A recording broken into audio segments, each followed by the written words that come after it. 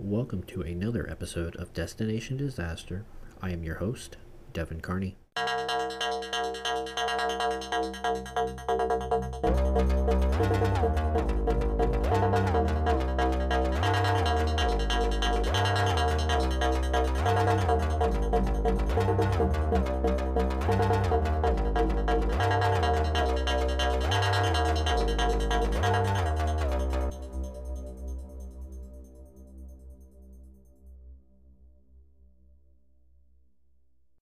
As always, before we start any episode, there are a few housekeeping notes that I would like to go over. As we here in the United States and Canada celebrate Black History Month, Destination Disaster acknowledges that Black History Month simply isn't enough. We as a nation must come together to truly understand the impact and contributions that African Americans have made in this country. I stand with you and support the amazing contributions that are made to society to this very day. For those of you who are new to the podcast, welcome. This most previous cycle of analytics has shown that the subscriber count has increased tremendously. Destination Disaster focuses on disasters of the past and how they have shaped society today. The only thing that I ask of my followers is to continue to share the podcast with your communities, friends, and families. And finally, when the episode releases, there are a few holidays that I want to call out for my international subscribers. For those of you who are listening from New Zealand, I want to wish you a happy Waitangi Day. For those of you listening from Grenada, I want to wish you a happy Independence Day. And finally, for those of you listening from Mexico, I want to wish you a happy Constitution Day.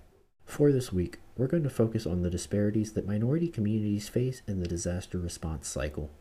It's no secret that communities that have the highest concentrations of minority populations face greater risk than those who are not. There are several factors when reviewing this topic, and some of the most discouraging facts are that these communities seem to be an afterthought before, during, and following both natural and anthropogenic disasters. The simple question here is why? Why should minority populations face greater risk than those who are not in these communities?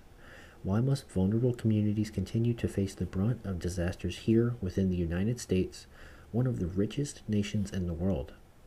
Why is more not being done to identify these communities and provide access to education and resources? This is simply the failure of those in charge and the failure of a system that was never meant to prioritize based on race or ethnicity and was developed to assist all in the community. It is the duty of emergency response agencies to include every community member in the disaster response cycle. It should not matter what the status of the citizen is, what their socioeconomic status is, or what part of the city they reside in.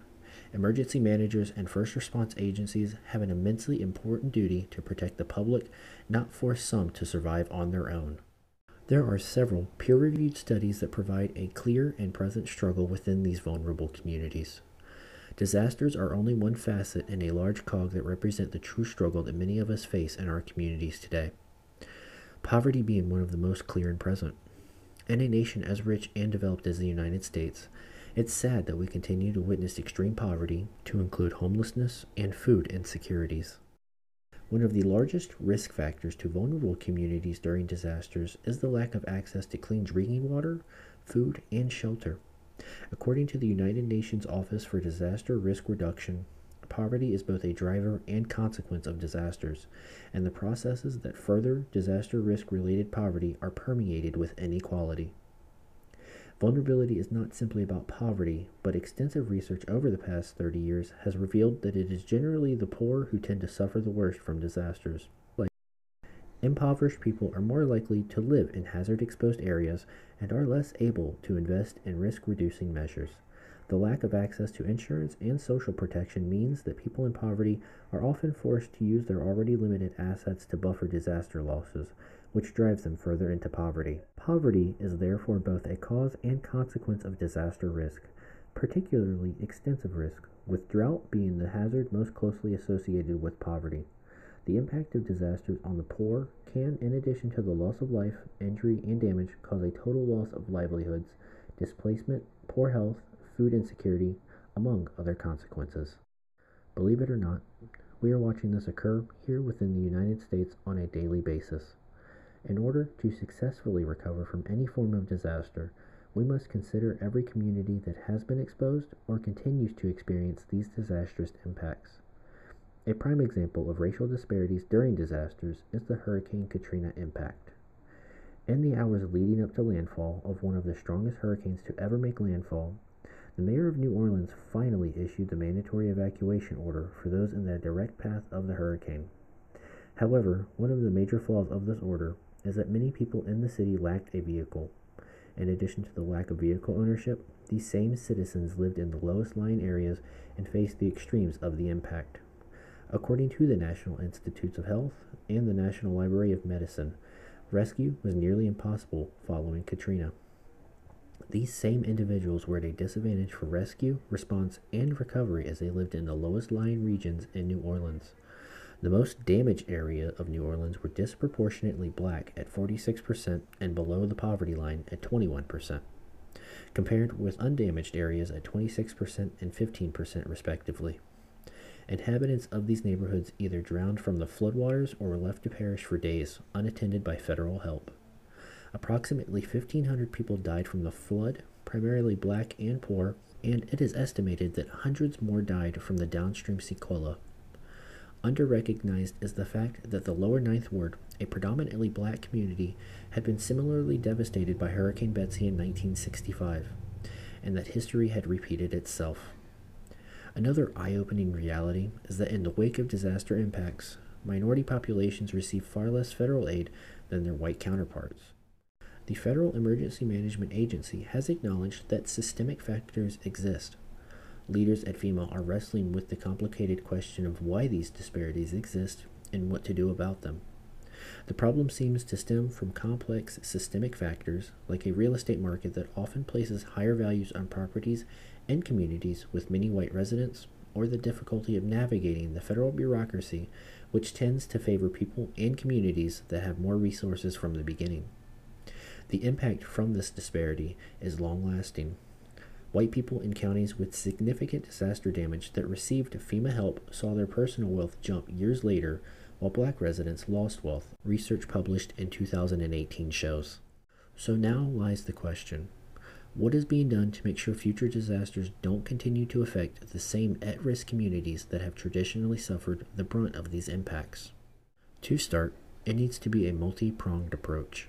Emergency management agencies must conduct a true assessment of the community to identify which resources are needed, such as food and water distribution, evacuation resources, shelters that are within walking distance for those who may lack automobiles or rely on public transit, and effective communication measures to implement before, during, and after an impact.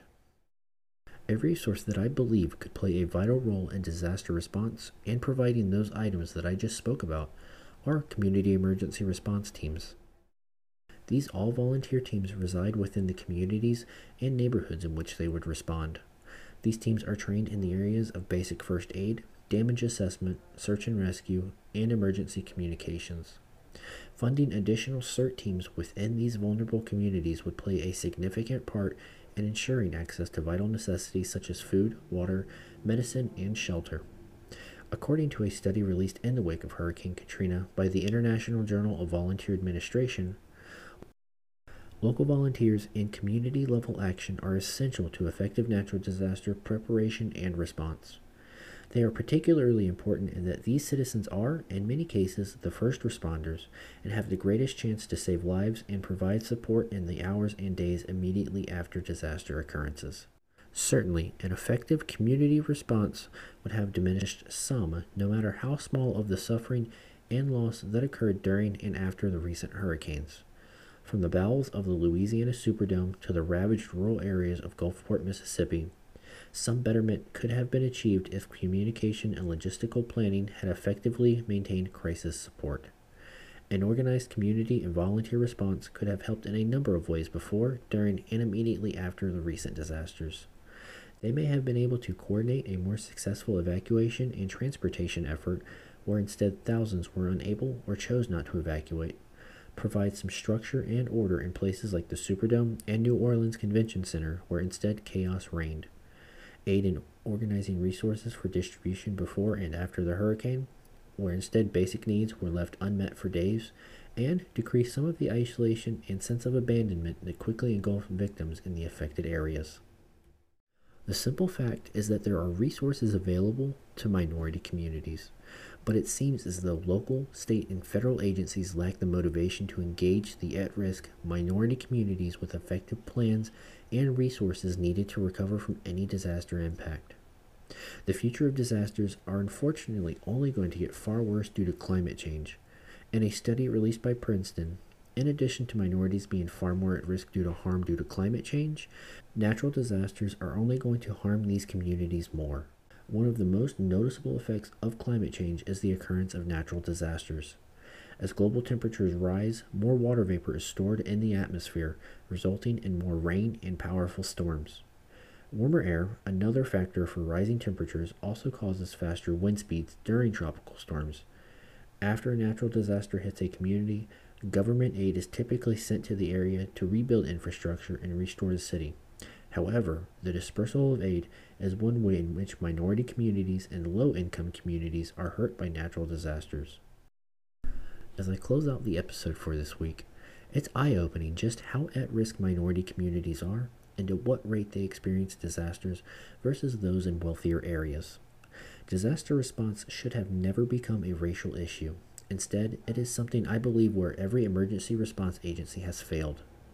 Racism has no place in the disaster response cycle, and it must be prevented.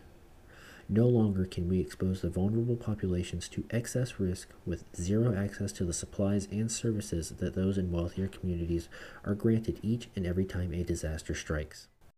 While I understand that I am only a small podcast, the most important thing that I can do is share the facts and provide solutions to those of you who may not necessarily know where to get started in order to prepare for disasters.